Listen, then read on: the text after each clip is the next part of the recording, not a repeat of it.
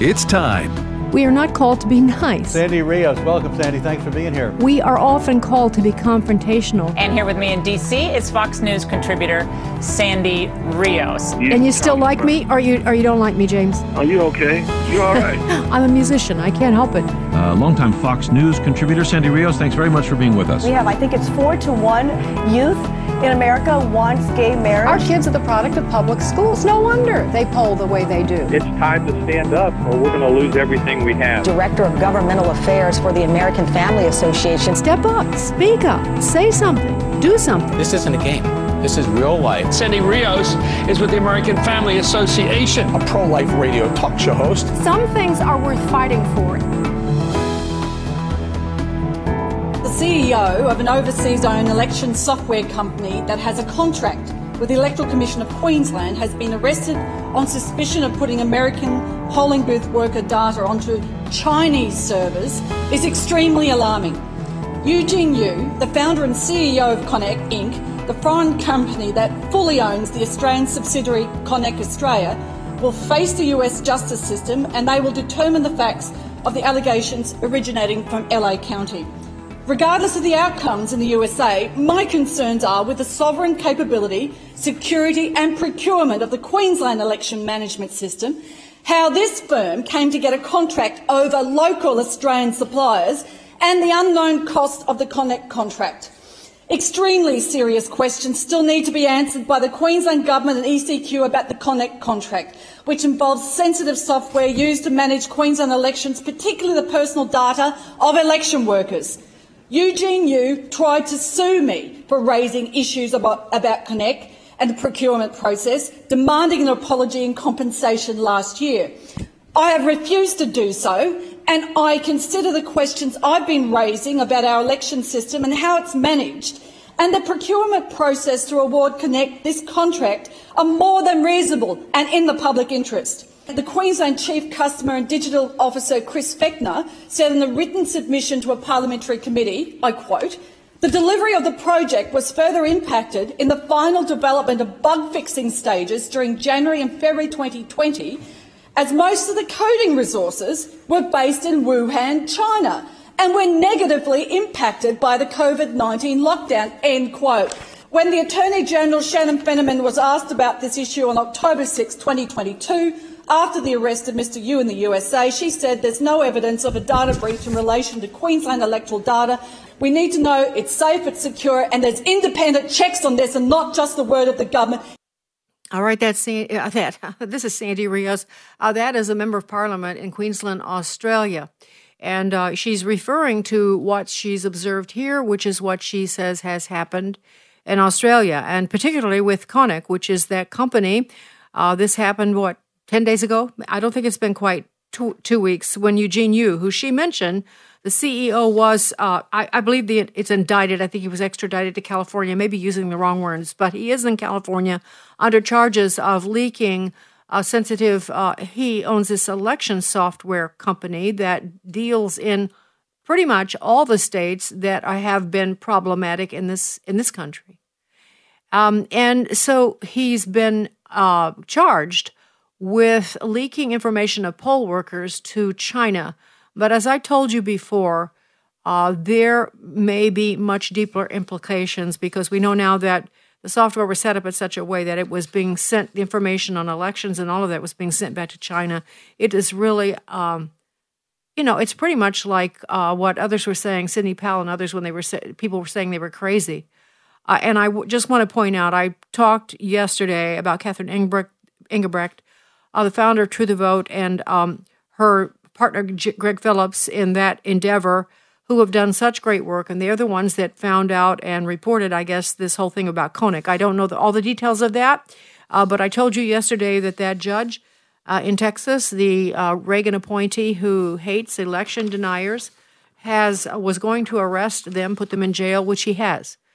They went to jail yesterday, and they are there pending releasing the name of their source, who let them know, the inside source, who was reported to be an FBI informant. I can't confirm that, but that's what I've heard. And so the judge demanding their source, and you can't do that. A journalist can be ordered by a court, but a private citizen can't but jailed or punished because they won't, they don't have to say everything that they know. And so this is the situation. They're in jail, Greg Phillips and Catherine Engelbrecht. And I think it's just, personally, I think it's horrible. And we see these things happening all over the globe, and yet we are told that we are election deniers, which takes me to this next clip. Yesterday, Tom Emmers, who is one of the members of leadership for the Republicans. I'm not a fan of his, by the way. He's a real he's a real establishment Republican, so we wouldn't be kindred spirits. But he did an incredible job with the host of Face the Nation on this very issue. I was pretty amazed. And so I want you to listen to this exchange. Now, this is the host of Face the Nation, which I think that's CBS, and the hostility and the accusations. It's pretty amazing. We are a week from the election. Today, let's listen, clip 18. A big majority of Republicans support the idea of private citizens challenging election officials as they process and report vote counts on election night. We're seeing that on the screen now. 2/3 of Republicans support the idea of private citizens patrolling around ballot drop boxes and polling places. This is just Republicans. We don't see this with Democrats. We do not see this with independents. Would you urge private citizens not to patrol polling places? Well, you picked the words, Margaret. I would say that it is Republicans, Democrats, independents. All American citizens are very acutely aware, as your previous guest just mentioned, about our election process.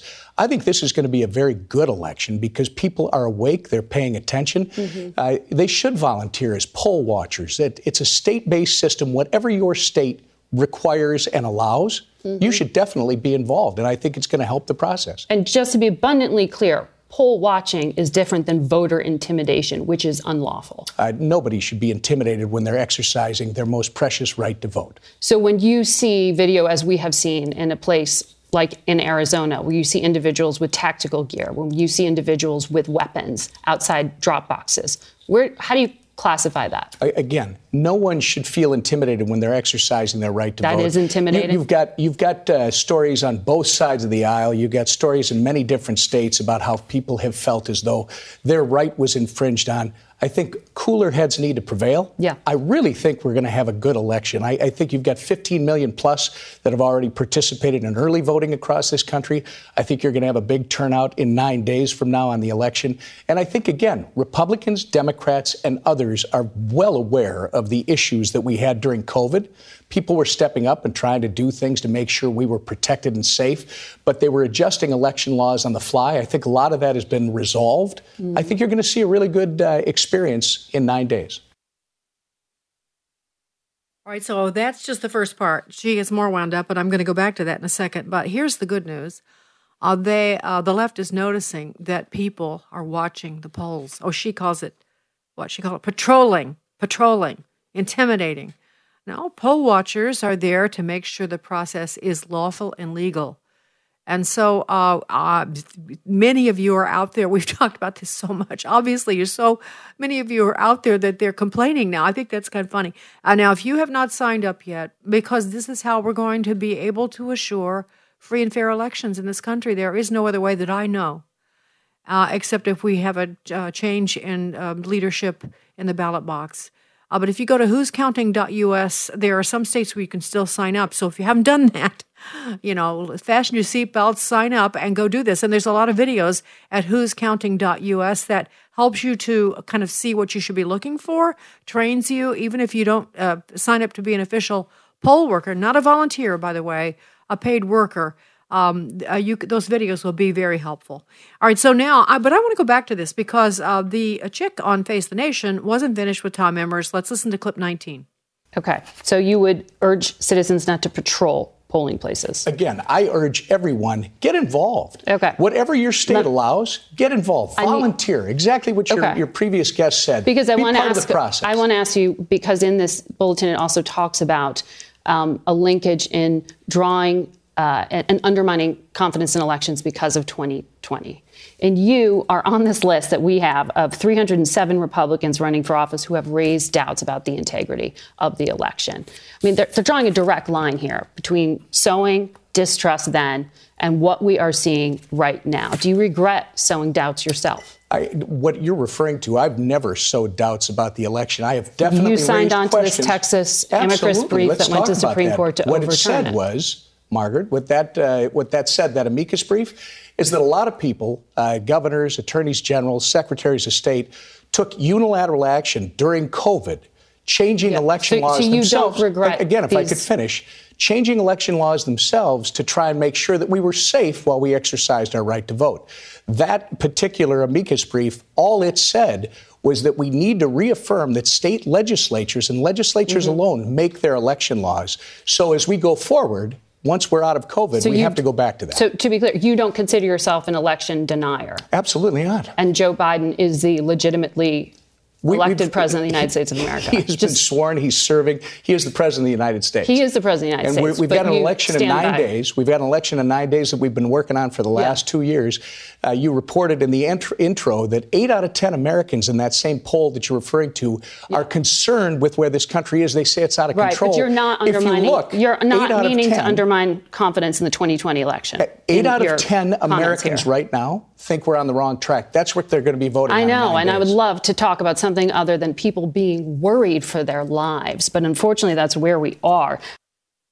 Yeah, I'm not sure what it has to do with being an election denier, but that's what the link she's making. Anyway, it's a fight, and of course they've got their narrative, but now their narrative is being threatened by the truth. That's what happens. You know, the truth is what comports with reality.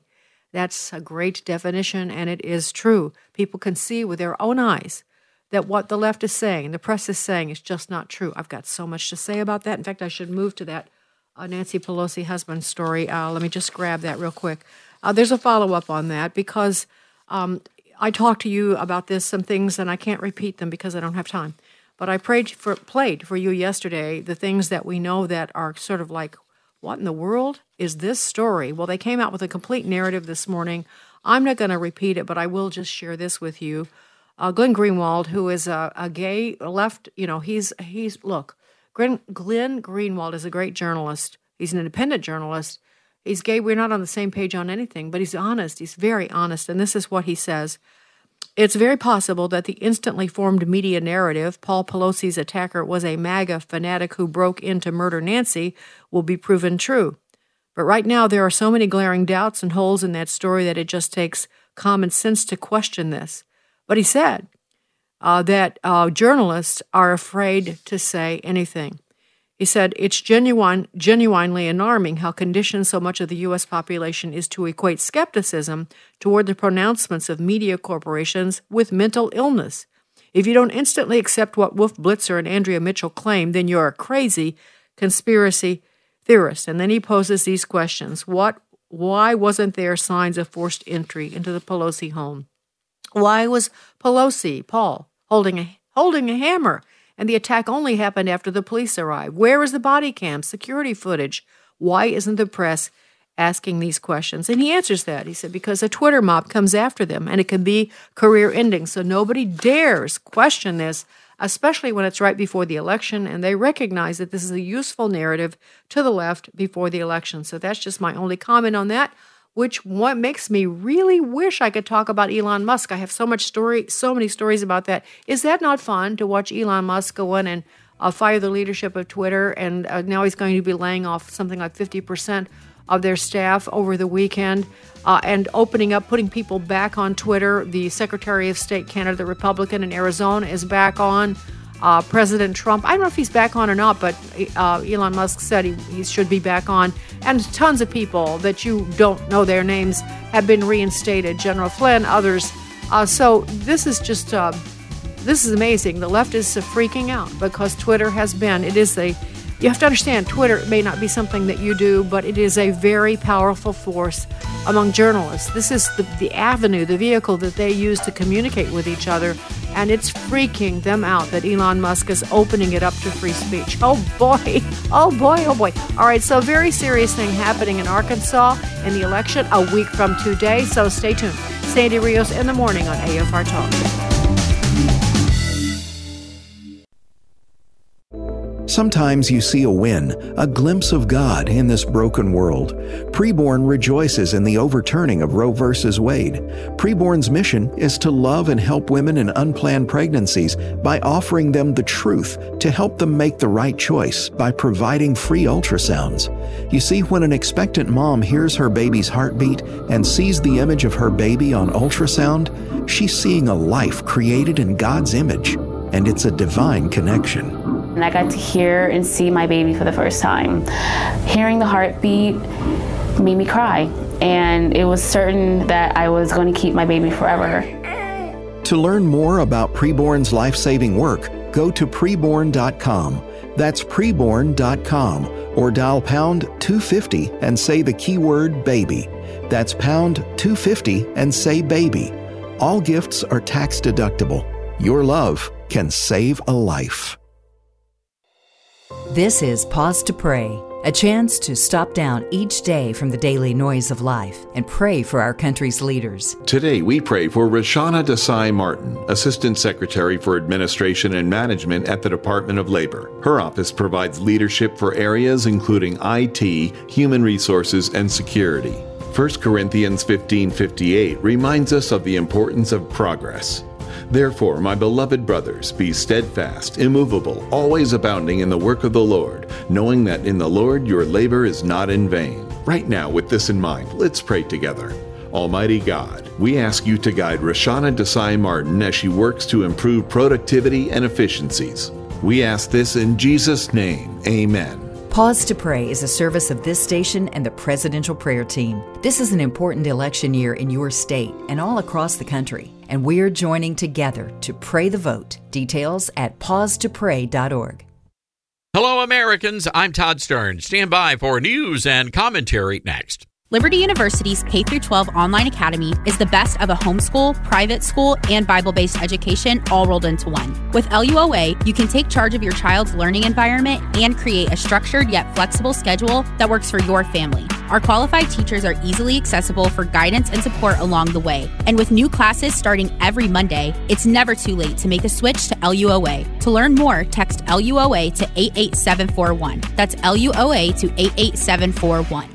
I own KWAM, the news talk radio station in Memphis, Tennessee. The other day, one of our staffers reached out to a local bakery to promote one of their upcoming events, Bluff Cakes. Well, it turns out Bluff Cakes was offended by our radio station's content. They fired off a nasty response accusing KWAM of being transphobic, homophobic, racist, and all-around offensive. Bluff Cakes went on to say they support all humans and their rights, and they cannot associate with anyone who does not share their values. Well, it's true that KWAM opposes the medical mutilation of children. We also oppose the use of taxpayer money to fund drag shows for minors. And we believe that all lives matter. Clearly, Bluff Cakes does not even share their own values. I get it. They're liberal, but I was still more than happy to offer a platform to promote their baked goods. That's because my radio station is inclusive and open-minded. We want to be a platform that encourages debate. Anything else would be half-baked. I'm Todd Stearns. Sandy Rios in the morning on American Family Radio. They had long hours and sore backs and bad knees to get that Social Security. And if Ron Johnson does not understand that, if he understands giving tax breaks for private planes more than he understands making sure that seniors who've worked all their lives are able to retire with dignity and respect, he's not the person who's thinking about you and knows you and sees you, and he should not be your senator from Wisconsin. Thank you, President Obama, former President Obama. Thank goodness. He's a great campaigner, although that was not so compelling to me. That didn't make me not want to vote for Ron Johnson. And generally speaking, I know it's hard to believe I can actually be objective. I actually can. I can tell when things are good. You should hear what he said about Herschel Walker. It was actually, if I were a Democrat or if I were on the left, I would say that was great. That was masterful. What a wonderful hit on Herschel Walker. But that one on Ron Johnson, I didn't think was quite so effective. One of the things he says in his little montage about Herschel Walker is he mocks him and mocks his qualifications to be president or a senator. You know, basically, what does he know? He's a Heisman Trophy winner. How could he possibly, serve in this capacity? And that makes me go back in time to remembering, because I am from Chicago, who Barack Obama was when he first came onto the scene. Because you may or may not know, I worked on Alan Keyes' campaign, which was, Alan was running for Senate against Barack Obama. Barack Obama was a state senator. He rose to power when I was in D.C., so I didn't know much about him then. But I knew a lot about him after I started working for Alan Keyes. He was a community organizer. What did that mean? That meant that he learned from Saul Alinsky, not in person, but his writings. He was in that camp about how to organize people through unions and other things. He was encouraged by two white Marxists. I have the Chicago Tribune article to prove this, that he must join a church. Because if you're going to get anywhere organizing in the black community, you have to be part of a church. And that's when he joined the Reverend, whatever his name is, on the how could I forget? Which was, who was a leftist who had Louis Farrakhan in his church to speak all the time. Oh, there's so much I could tell you about Barack Obama, but that's who Barack Obama was. He was a state senator who never showed up to vote. I remember his record was terrible. He didn't want to weigh in. But, and so from that position, Barack Obama is elected senator of the state of Illinois. And yet he's saying Herschel Walker he's a Heisman Trophy winner. He's really, really successful. But do you want him? If you're going to have an operation, would you ask Herschel Walker? If you're going to take a flight on a plane, would you ask a Heisman Trophy winner, mocking, who does he think he is? Okay, so with that, that's a long setup to go back in time and listen to the very knowledgeable, qualified to be President of the United States making this statement. Clip 16.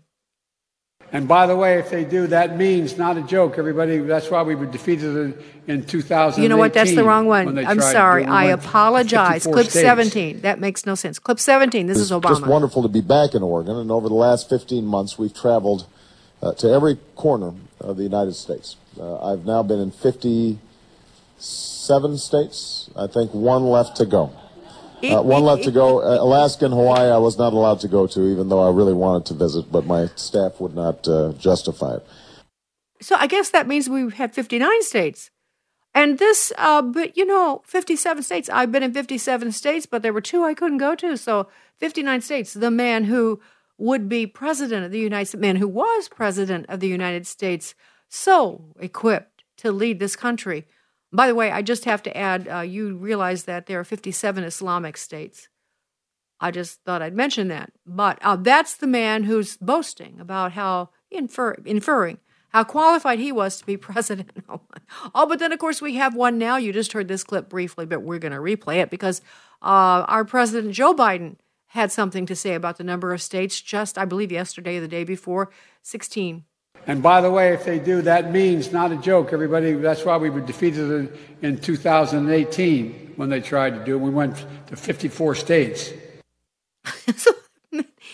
There's a problem. Of course, I realize the Democrats want to increase the number of states. They want to add D.C. They want to add Puerto Rico. And who knows what else they'll find. So we may end up with 59 states before it's over with, but not yet. But trust them. They know exactly what they're doing. Now, we have an election coming a week from today, and you know that, right? You know that. And we're going to be going to Arkansas in just a second and talking about that very gnarly amendment they want to add to the Constitution to legalize marijuana. It's just horrendous, and we'll talk about that. But I have a couple of more things I want to share with you. Liz Cheney is now out doing an ad against Kari Lake. Kari's running for governor in the state of Arizona, and it's just kind of interesting. This is clip 14. I don't know that I have ever voted for a Democrat, but if I lived in Arizona, I absolutely would. You have a candidate for governor, Kari Lake. You have a candidate for Secretary of State, Mark Finchem, both of whom have said that they will only honor the results of an election if they agree with it. And if you care about the survival of our republic, we cannot give people power who will not honor elections. Yeah, so that's an actual ad. So is Kari Lake in the ad. And, Liz is going to be out of Congress at the end of this session. And she's so unpopular in Wyoming. It's just really interesting. But there she's doing an ad to hit Kari Lake. Kari wrote this whole narrative that I don't have time to read, thanking Liz Cheney for helping her with fundraising by running that ad. She talks about how much money she got in because of Liz Cheney was running against her and how helpful that was. And she thinks Liz Cheney, boom, it's really kind of funny. And so, I have a dark sense of humor sometimes. I do. But, doesn't it feel good to laugh for a change? It's just kind of fun to laugh. And I think many of us see light at the end of the tunnel and are very grateful for that. There are a couple of other things. In fact, maybe I can take this moment to talk a little bit about Elon Musk. Or maybe I gave you enough information on that. Let's talk about diesel, because this is driving me crazy, and it's going to drive the whole world crazy. There are huge problems in Europe, especially in Germany.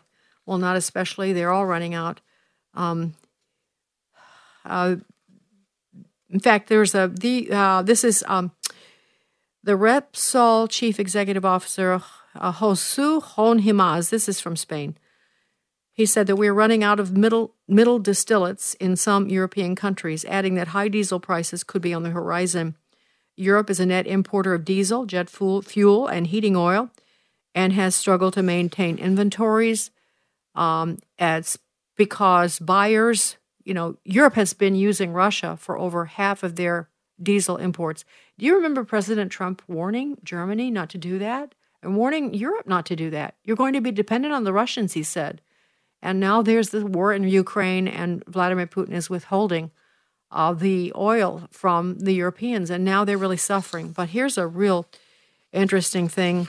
The Germans, at least the Germans, are moving to coal. They're tearing down their windmill farms. They're tearing down the wind turbines, and they're going into farm lignite, and it's I guess a mine that they've had. It's been mined for over 100 years, but of course it's been dormant because fossil fuels are so wicked, you see, and they're killing the planet. But now Germany is kind of like going full force to mine this coal, which I think is amazing. But then back here, what does this mean to us? From Grayman Brief, it says the U.S. Energy Information is on the winter fuels outlook is this. The East Coast diesel supply is 45% below the 5-year average. There was an industry alert issued of extremely high gas prices and supply outages of diesel in Virginia, Tennessee, Georgia, Alabama, Maryland, North Carolina, and South Carolina. And as a matter of fact, Fox went out and interviewed a number of truckers just a few days ago, and to talk about the effect that it's having on truckers. You guys, that clip is, I'm not sure what, can you find it there on the sheet? Yeah, number 21. Let's listen to that. We literally work for peanuts right now, and nobody can say anything. It's nobody to talk to. Diesel prices right now are very high. It's harder for companies to make money right now with the high prices, plus the rates have dropped, so you're really not making the money you were making before. You're barely getting by right now. So literally, it's taking, in my company, the fuel almost 30-40% of expenses. It affects the independent driver that don't have enough money to bring his load in. But only people that are surviving are the big name companies that can afford the gas. In the last 2 weeks, we're seeing an increase about $1 a gallon, literally. The only people that will survive are the bigger companies. The smaller ones won't make it. There's fewer trucks on the road, which causes a product to go higher. Whatever, just normal everyday stuff, food, anything that a truck brings you, it's going to be higher. I don't think it's anybody looking out for us because price of insurance significantly growing every year.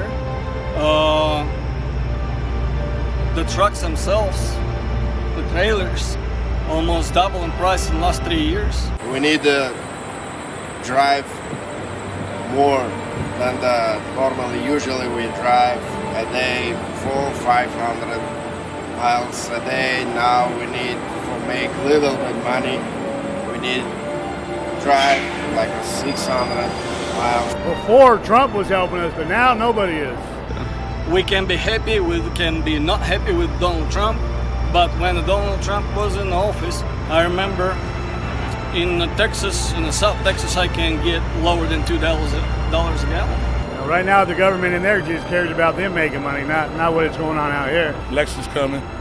They're saying what? We're at a 25-day reserve, diesel reserve for nationally. All it is boosting prices. That's it. It's killing the independent man out here.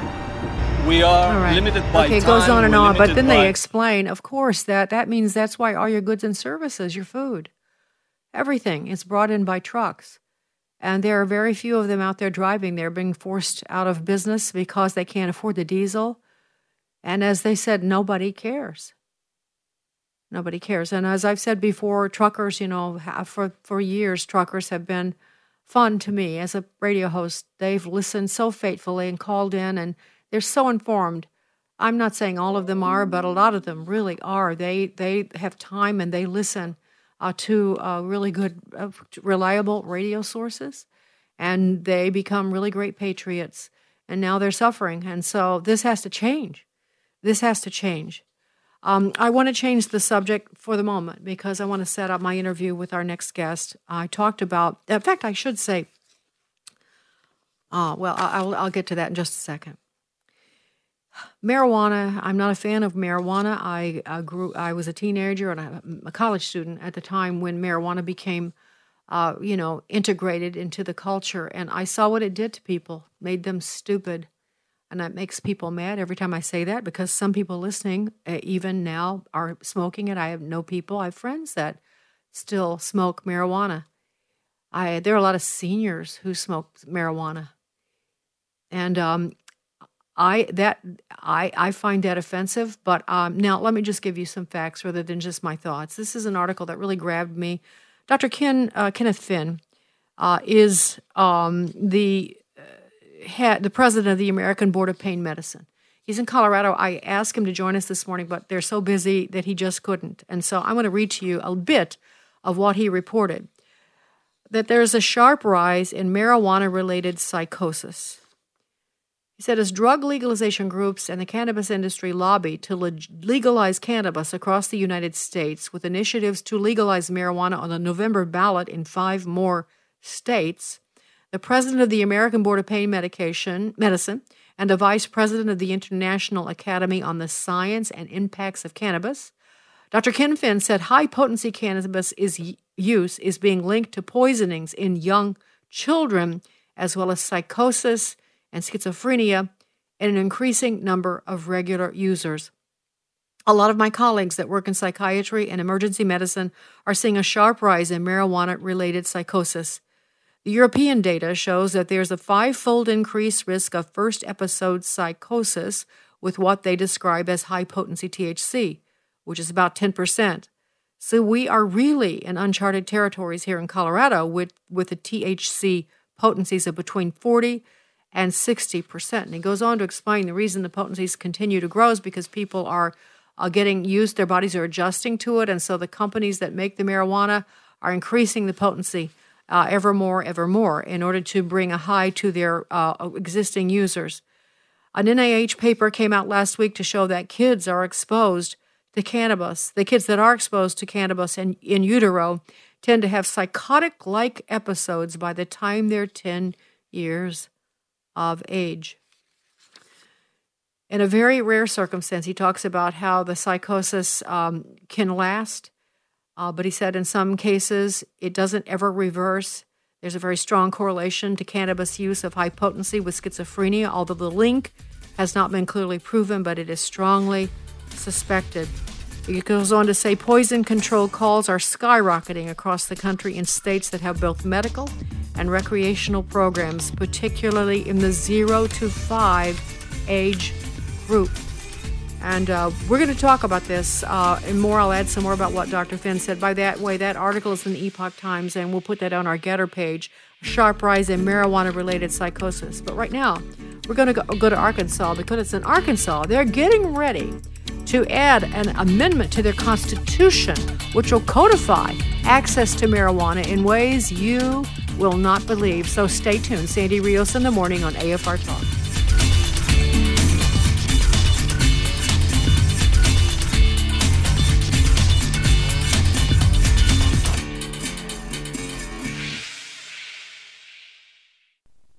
What does the American Family Association stand for? We believe that our ministry, as well as everything in the heavens and on earth, belongs to God, and our role is that of a trusted manager. These values and more are part of our mission to inform, equip, and activate individuals to strengthen the moral foundations of our culture. We also support the church. We want to be a leading organization in biblical worldview training for cultural transformation. Thank you for standing with us. I love the cooperation between the gifts that these men have. Ezra was a scribe. He knew the law. He knew what to say. Nehemiah was a leader, and God did a great work. Nehemiah had a vision. He prayed about it. He exerted leadership and motivated people. And then when the going got tough, he kept on going. Bert Harper and Alex McFarland, advancing through the scriptures, weekday afternoons at 3 Central on American Family Radio's Exploring the Word. So then, you will know them by their fruits. My name is Abraham Hamilton III, and this is the Hamilton Minute. Contrary to popular expectations, the New York gubernatorial race between incumbent Kathy Hochul and challenger Lee Zeldin is surprisingly tight. In a telling exchange between the two during a recent debate, Kathy Hochul revealed a trait that is all too familiar among progressives. They implement policies that damage their underlings, yet they remain unscathed by them.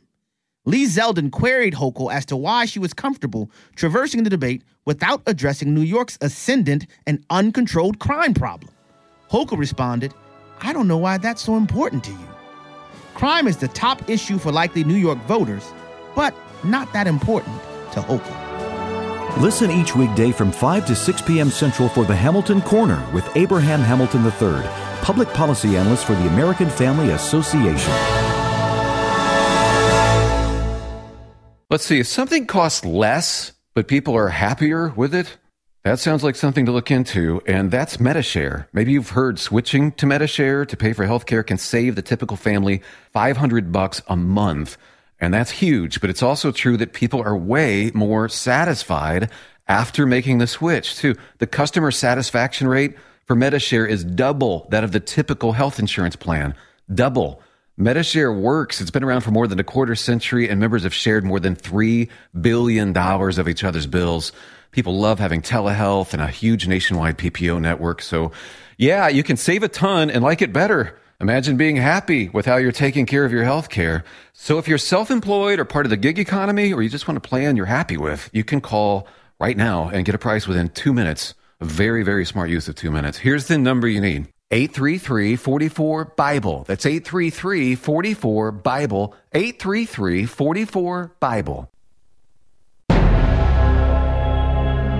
This is Frank Gaffney with the Secure Freedom Minute. Elderly federal judge Kenneth Hoyt put 2 election integrity activists in jail yesterday until they publicly identify and thereby put at risk a reported FBI confidential informant.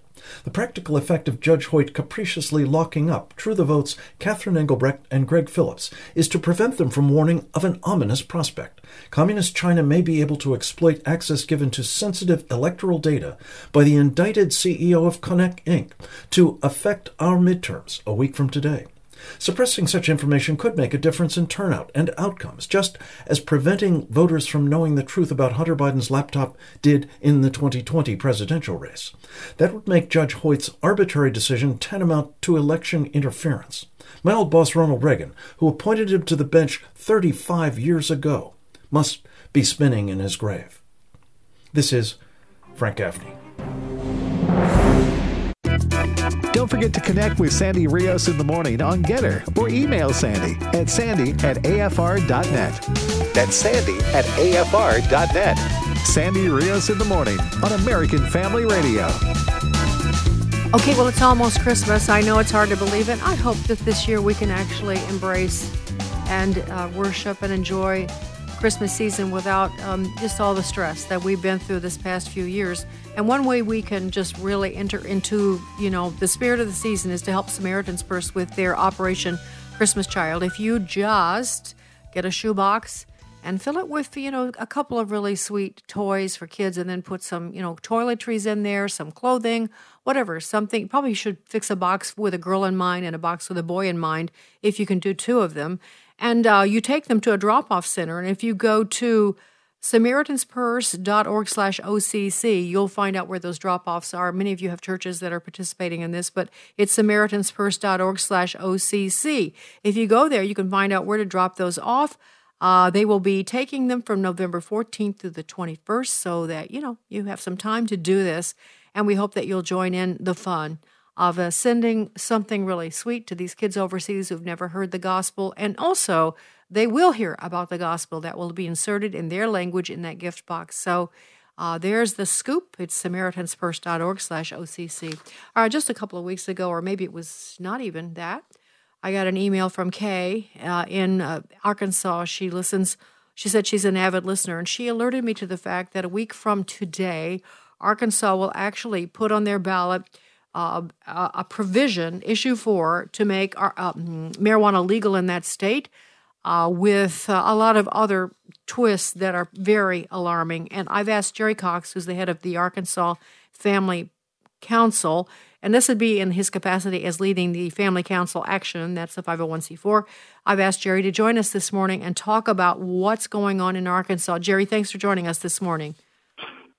Well, Sandy, I really appreciate you taking the time to have me on. And let me add that I'm a huge fan of your show, and I really appreciate the fact that you get out the truth, and as one commentator said, you tell the rest of the story. And so you do a great job. And thank you for having me on. Well, that's really kind, Jerry. Thanks. Thank you. I appreciate that. All right, so let's just jump right in, because we really have to warn people. When I read the details of this, it just made the hair stand up on the back of my neck. Issue 4 would add this proposal to your Constitution.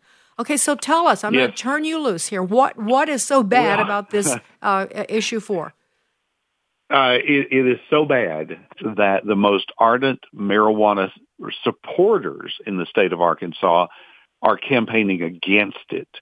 So the folks that wrote the medical marijuana amendment, the people that have championed recreational marijuana for years here in Arkansas, have united along with us, and we're all fighting this awful, terrible amendment. What happened is the marijuana industry, big money from in-state and out, moved in here, and they said, we're going to write ourselves into the Arkansas Constitution, and we're going to give ourselves a monopoly that the legislature can't tax, the legislature can't regulate, the legislature can't zone it, nor can any local subdivision like cities and counties control it. And so this is like big marijuana moving in and giving itself a monopoly and writing themselves into our state constitution from now on. And the only way to get them out will be to pass another amendment. But we are afraid by then they will be so deeply ingrained in Arkansas financially that they will crush any attempt to get them out. And so they've already spent $2 million just to get to the ballot. Let me jump in just to confirm what you're saying from Dr. I quoted Dr. Kenneth Finn, who wrote this great article in Epoch Times, who's in Colorado. And, of course, they were the first to legalize recreational marijuana, as I recall. I think they were the first. And he says, multinational corporate interests, which care a lot about profit, are behind the cannabis industry. The idea here is absolutely not social justice, nor any sort of reform in a meaningful way. The intent here is to get richer. So I just want to make that point with you. Okay, so what else? It is so true, and that's what we have recognized. That's what the pro-marijuana forces in the state have recognized. Is that, see, they removed the residency requirements that we have for our so-called medical marijuana. So you don't have to be a resident of Arkansas to own a farm or a store. Well, that opens it wide open where these multinational corporations can move right in. And see, Arkansas is a deep red state. We are in the Bible Belt. But they are looking to make an example of Arkansas because we're a small state. $10 million worth of ads is what they've done so far, but that's like spending $100 million in a state like Texas. And so if they can gain a foothold here, then they're going to march right across the country, and these big multinational corporations are going to take over, and they are not going to care anything about what they do to our state. This is an industry, Sandy, whose entire business model turns on creating more drug addicts. How can that possibly be good for our kids, for our schools, for our safety on our roads, health, all of those things? And yet people here in Arkansas are being tricked into voting for this because they're promising the moon. They're promising funding for the police and safer streets. And they're even going to help cure cancer, they're telling people. And a lot of people are going out here, I'm afraid, and they're going to vote for this thing. It's a bait and switch, and we need to tell people the truth, and I appreciate you helping us do that. Yeah, I'm happy to do that. I also want to add that there's similar proposals are on the ballot a week from today in Maryland, Missouri, North Dakota, and South Dakota. Maryland, Missouri, North Dakota, and South Dakota. I don't know the particulars of your bills in those states, but I'm just telling you, watch for it. And, of course, we have been so dull, Jerry. We have been so dull to the dangers of marijuana. We've been told that, it's not bad. It's fun. It's like smoking. It makes you feel good. It's been the object of jokes. I see it in a lot of movies. And it's never funny to me because I've seen firsthand the results of it. And you have this great flyer. And I'm going to steal from your flyer. It's Vote No on Marijuana Issue 4. And you say, approximately 1 in 10 people who use marijuana will become addicted to it. Using marijuana during pregnancy causes complications, and it can affect the child later in life, causing problems with attention, memory, problem-solving skills, and behavior. Children and infants who are exposed to secondhand marijuana smoke can experience the same issues as smoke. Also, I mentioned before you joined me that psychosis and schizophrenia are being associated with this now as well. What have I missed? What are other reasons why people should vote no on this? Well, you hit it right on the head with those things that are negative about it. And I might add that there are at least 20,000 peer-reviewed scientific articles out there right now that prove what you just said and more. But Sandy, it's like the media wants everybody to think that marijuana is harmless. And I wish they could have talked to a lady who came by my office the other day whose son was killed. He was a college-age young man killed by a head-on collision. A driver who was high on alcohol and marijuana ran into her son on the highway and killed him. I wish they would tell the people just the other day when this little toddler got into a bunch of marijuana-laced candy that was bought legally, and the child died. And so don't tell me that this is harmless. It's not harmless. Even if you don't use it, it can harm you. It can harm your family. And people need to understand that. Do we really need another drug problem? Do we really need one? Right now, Arkansas, and I bet you all the other states, are battling opioid epidemic. Mm-hmm. They're fighting fentanyl. They're dealing with meth. They're dealing with heroin. And now here you have these big companies marching into our state, trying to buy their way into our Constitution so they can create another drug problem and just ride the backs of the poor all the way to the bank. I want to read another point that you make on this flyer. And how could people get a hold of this flyer, Jerry? How could they find this information? The easy thing to do would just call us, 501-375-7000, and we'll take care of it. We have a website. It's FamilyCounselActionCommittee.com. That's kind of long. They can get it there, but just dial the phone. The old-fashioned way would work, too, 501-375-7000. All right, we'll put both of those things on our Getter page, FamilyCounselActionCommittee.com, and also 501-375-7000 to get this.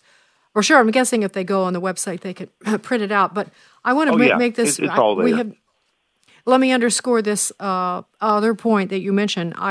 Dr. Finn was talking about how bad this is for babies, people, even in utero, the damage. But this is another aspect of this in your flyer. Adults who consume food or drinks laced with high concentrations of tetrahydrocannabinol, I don't know what it's called, pronounce that. Tetrahydrocannabinol. That's it. You got it. Right? Okay. Can experience marijuana poisoning.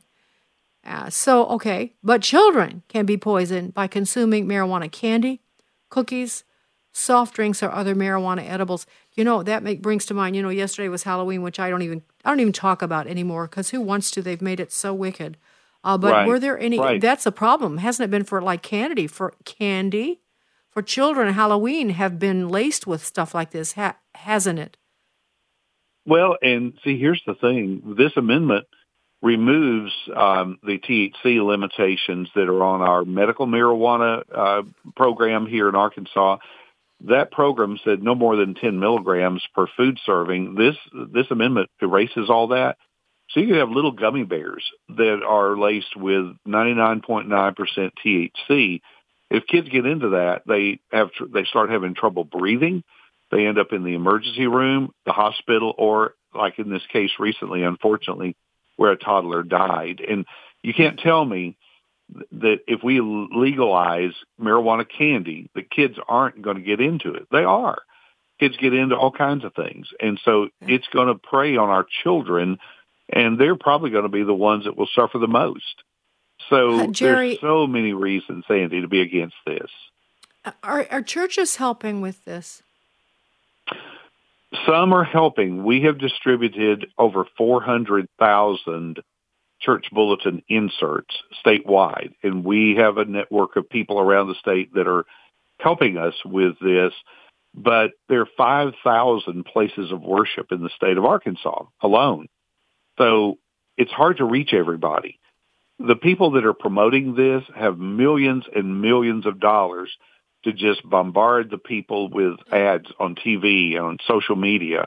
And we don't have that. We have the grassroots organization, but a lot of churches, Sandy, as you know, say, well, that's political and we're not going to talk about it.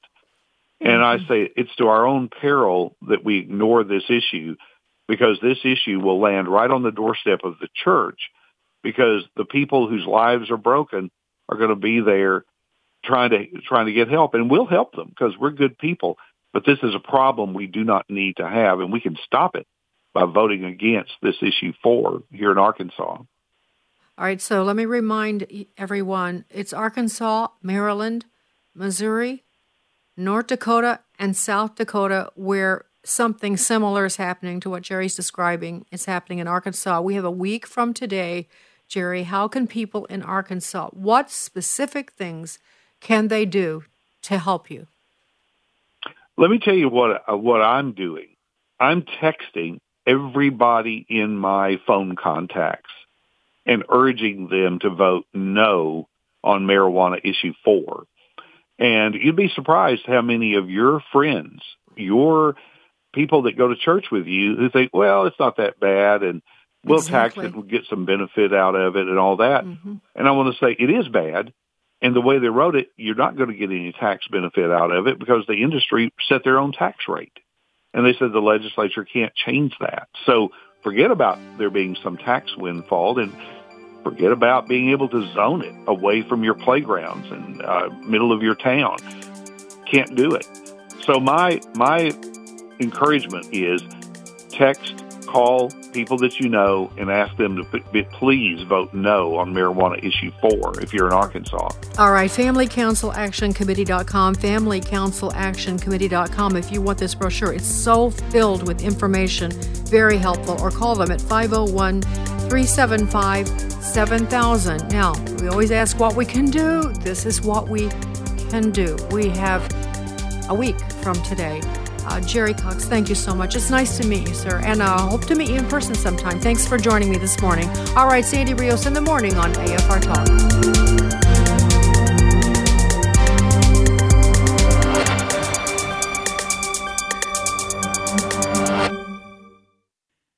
The views and opinions expressed in this broadcast may not necessarily reflect those of the American Family Association or American Family Radio.